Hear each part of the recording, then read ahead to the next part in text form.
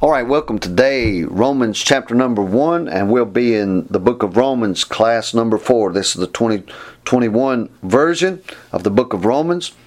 And at the last class, we went up through verse number 17. We're going to start in verse 17 again, read 17 and 18, because those two verses together show a disconnect in the chapter. Now, I would say that the first 17 verses are describing Paul himself, his role, his calling, his vocation, his ministry, his viewpoint.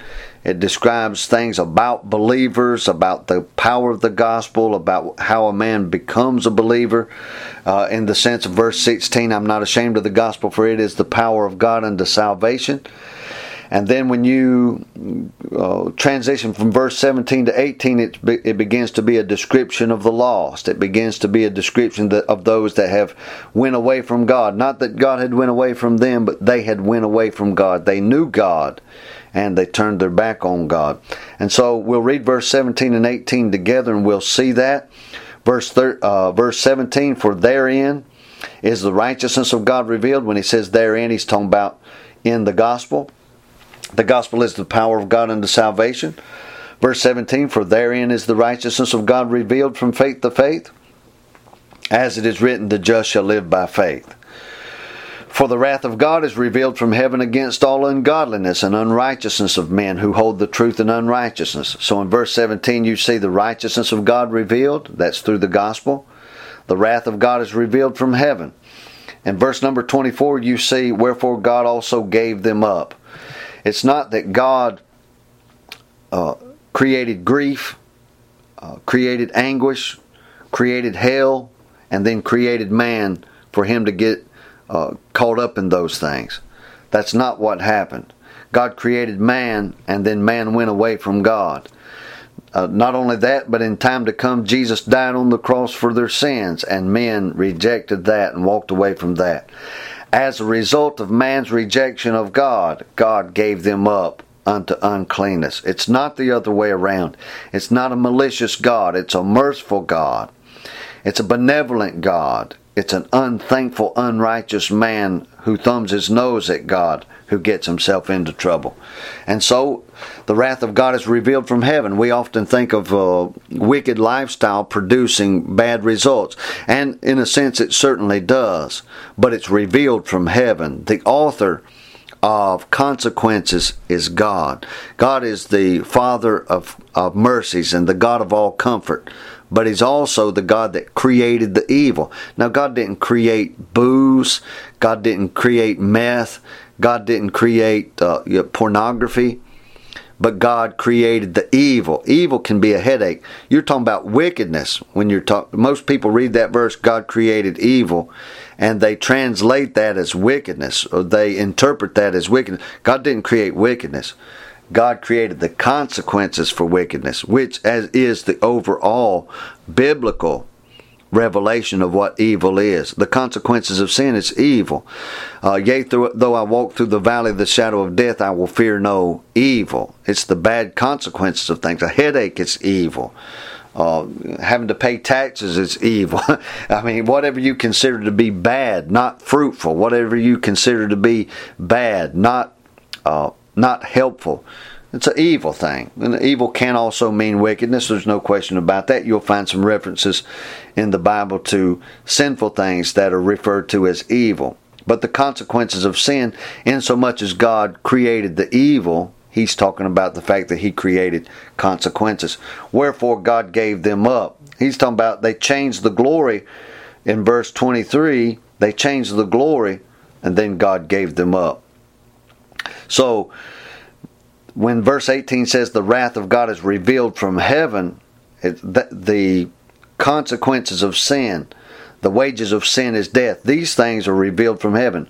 It's not that man had evil designs or wicked designs and it produced evil results. No, man had wicked designs and God gave them evil. God gave them hardship and ultimately hell as a consequence of being an unbeliever.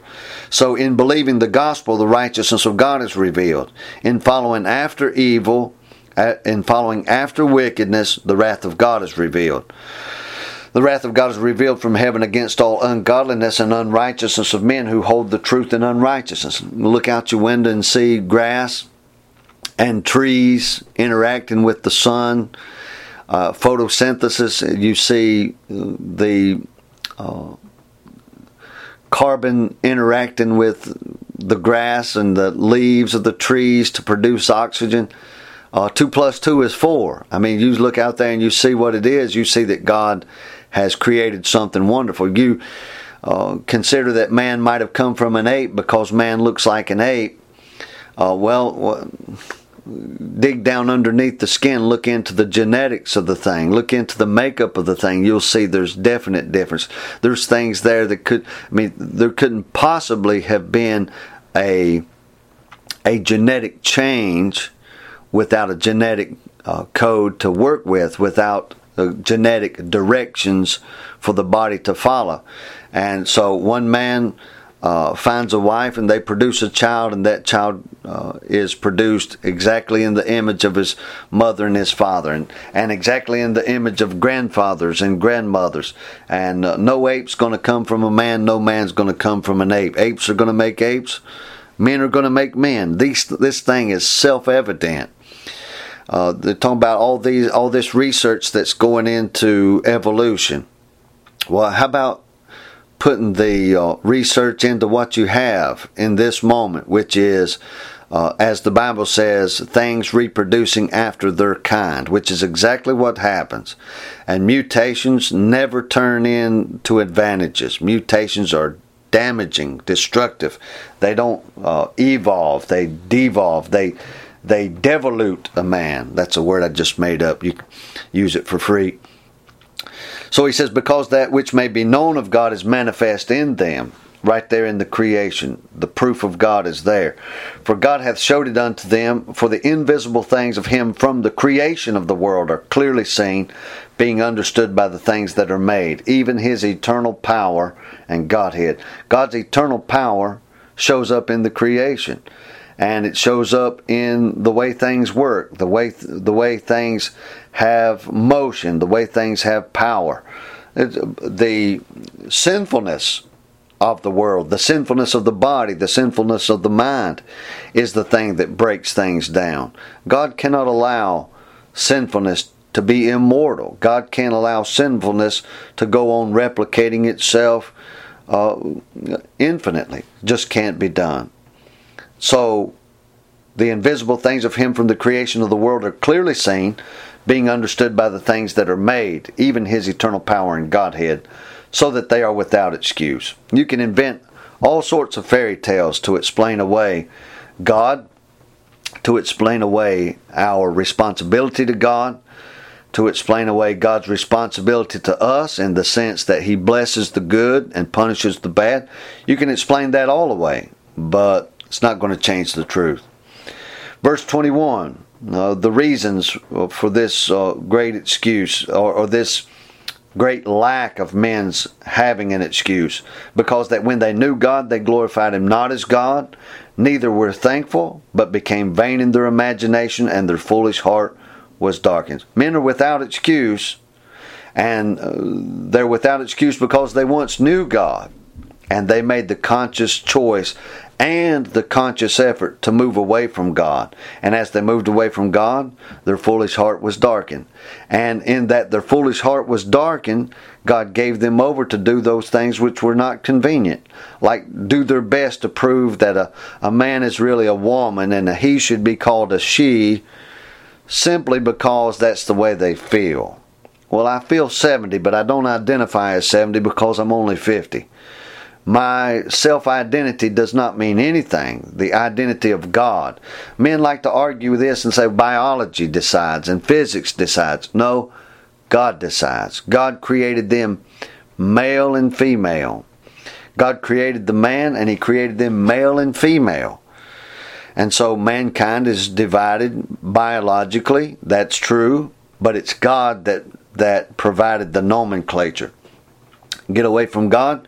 You can decide to change that if you want to, but it's not going to change anything. And you'll have to use violence to enforce it.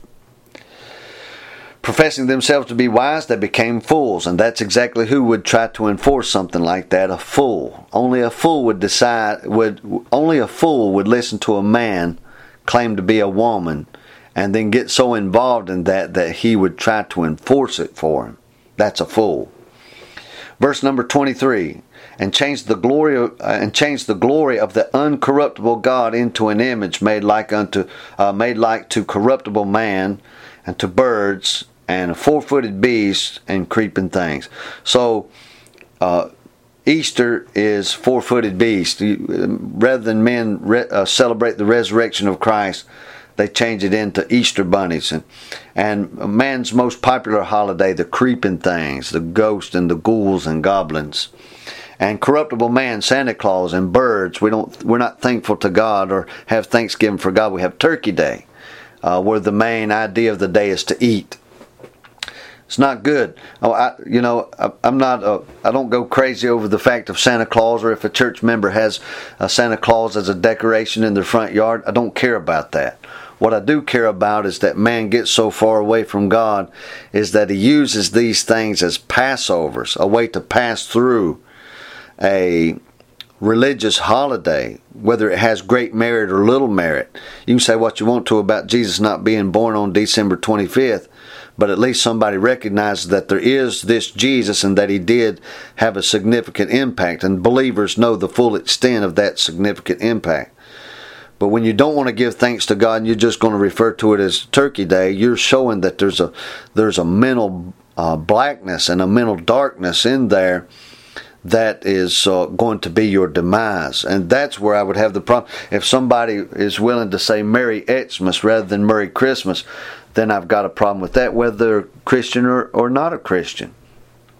And if a Christian would teach their kids that there's a Santa Claus, a big fat man that's going to come down their chimney and give them gifts after they've spent their whole year working and slaving to save for this time of gift giving, and then give the credit to somebody who doesn't exist. I don't agree with that for Christians or non-Christians. Again, I don't want to belabor that point too much, but my trouble is not with Christians who decorate with Santa Claus or have Easter egg hunts. I don't have a problem with that. The Bible says an idol is nothing. We know that an idol is nothing. But when mankind begins to emphasize the corruptible man and the birds and the four-footed beasts and the creeping things at the expense of a God that made him, then we've got problems. Then we have problems. When a man's foolish heart is darkened enough that he will use these made-up things and emphasize those in the life of his family, when he won't emphasize the real thing, like God himself, like Christ our Savior, Christ our Creator, the Holy Spirit our guide, then there's where the major problem lies. There's where the problem lies with the world, and there's where the problem lies with Christians who are going that direction. Verse number 24, wherefore God also gave them up. Again, I talked about this a little earlier, but I'll re-emphasize it here.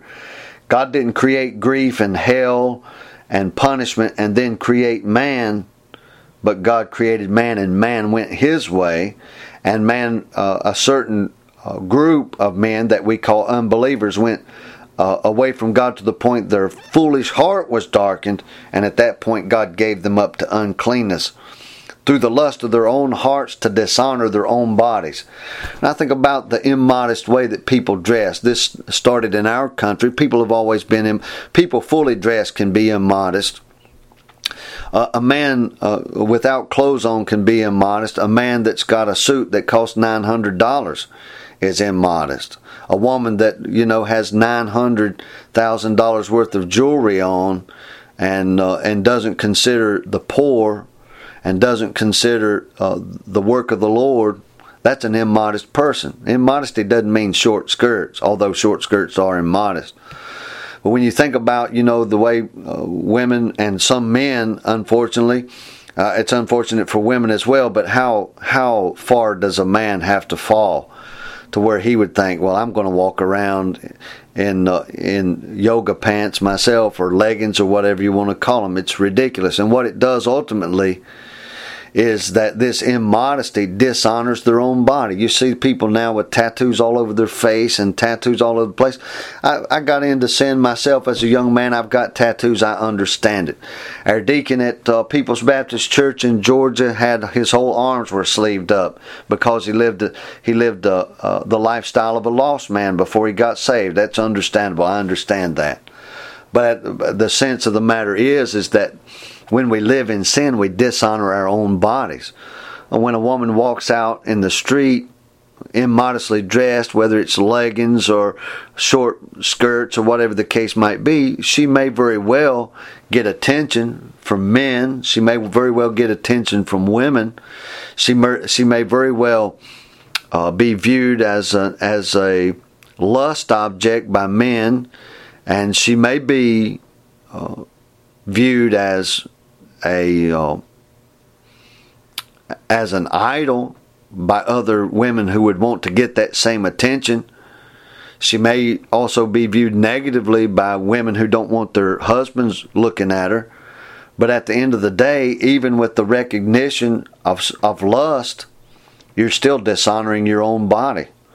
You get on Facebook and present yourself in an immodest way, whether you're a man or a woman, you're doing a disservice to yourself and a dishonor to yourself. And men may not recognize the dishonor, but eventually in your life you'll recognize the dishonor, and God recognizes the dishonor. And who would you rather have honor from? God? God's people? The world? Or the world's people? The devil?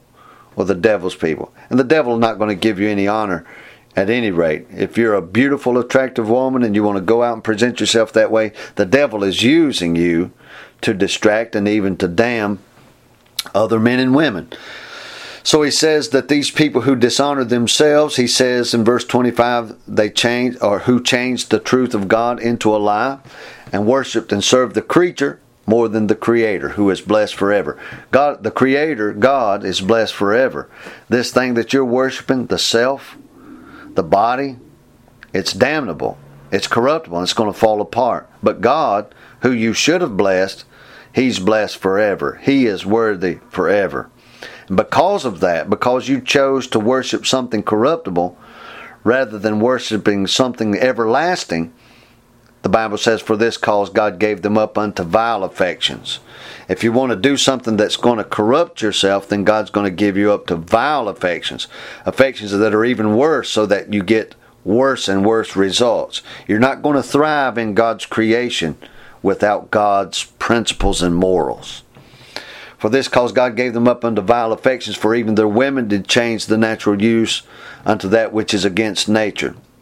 And that word, even their women did change the natural use. That verse right there implies something that's sacred about a woman, something that is even more dignified than the dignity of a man. People talk about male chauvinism. Man has been given by God a place of authority, a place of leadership. I understand that to the fullest, but God has been given God has given women a high place and a sacred place and a place of honor. So much so that when God talks about men walking away from God and God turning them over to a reprobate mind or a delusional mind, He says the thing is so bad that even their women did change the natural use into that which is against nature.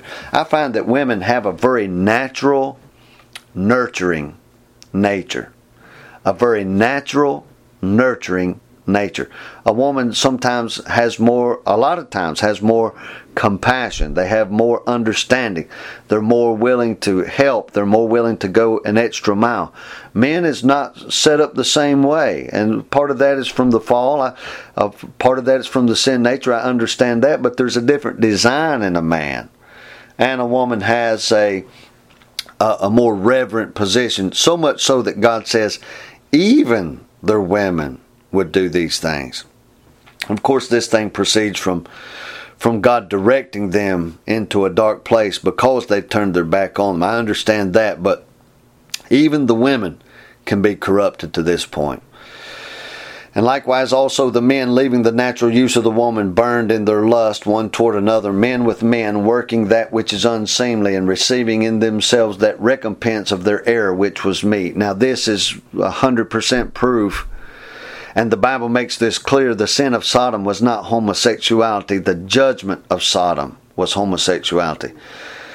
I said it before and I'll say this again, is that God did not create punishment and then create man to fall into that punishment. God created man to walk with Him in fellowship, and man walked away from God, therefore punishments derived from that.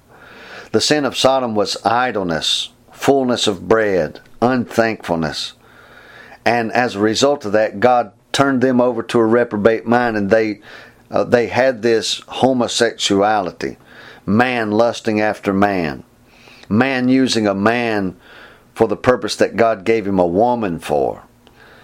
That is the judgment that a man receives here. Homosexuality is a judgment here. Hell is a judgment afterwards. I gave you before the illustration. I believe I gave it in the last class on Romans chapter 1. But if not, I'll give it to you here for the first time. Romans chapter 1 describes in the first portion the description of the calling, the way of ministry, the mindset of ministry, the callings that God has given man, is all described in verse 1 through 17, the revelation of righteousness. In verse number 18 through 32, he gives the description, the revelation of God's wrath on men here. Not that God is going to send men to hell after they die. God is going to send unbelievers to hell after they die. But Romans 1 verse 18 through 32 is the description of God's judgment that He's going to give unbelievers while they're here, to prevent them from carrying out their great lofty goals and expectations. In the Old Testament, men was going to build their own city up to heaven, and God confounded their languages. In the New Testament, God reveals that when man tries to fulfill their own happiness, their own joy, their own devices, their own hopes, their own dreams, their own desires, God's going to also, just like He confounded their languages at the Tower of Babel, He'll confound their mind. And when He confounds their mind, they're not able to do that which is convenient. When we're talking about what's convenient, we're talking about things that would be advantageous to them, things that would promote them, things that would bring them to a higher place, a higher mind, a higher understanding. So what you're getting in Romans chapter 1, verse 18 through 32 is a spiritual Tower of Babel. God tearing down the high things. That's what the Bible says. The weapons of our warfare are not carnal, but they're mighty through God to the pulling down of strongholds. He said that those men exalt things in their mind. They got high things in their mind. They've got lofty goals and expectations. But the product of sin in a man's life who's trying to live without God and deny God is going to be a darkened situation. It's going to be a place where God pulls down their understanding so that they do inconvenient things that breaks them down rather than builds them up. And that's the whole point of this passage of Scripture. Being filled with all unrighteousness, fornication, wickedness, covetousness, maliciousness, full of envy, murder, debate, deceit, malignity, whispers, backbiters, haters of God, despiteful, proud, boasters, inventors of evil things, disobedient to parents, without understanding, covenant breakers, without natural affections, implacable, unmerciful. Well, there's a lot of study you can do all by yourself. Looking those words up in a dictionary, studying those things, looking for those things in other places in the Scripture. That's a great list of things that has been influenced by God into the minds of man for those who would choose to be unbelievers, for those who would choose to know that He exists but walk away from Him. These things are not things that leads to a profitable and advantageous life. And he says about this in summary, who knowing the judgment of God that they which commit such things are worthy of death, not only do the same, but have pleasure in them that do them. All right, we'll pick up next time in Romans chapter 2.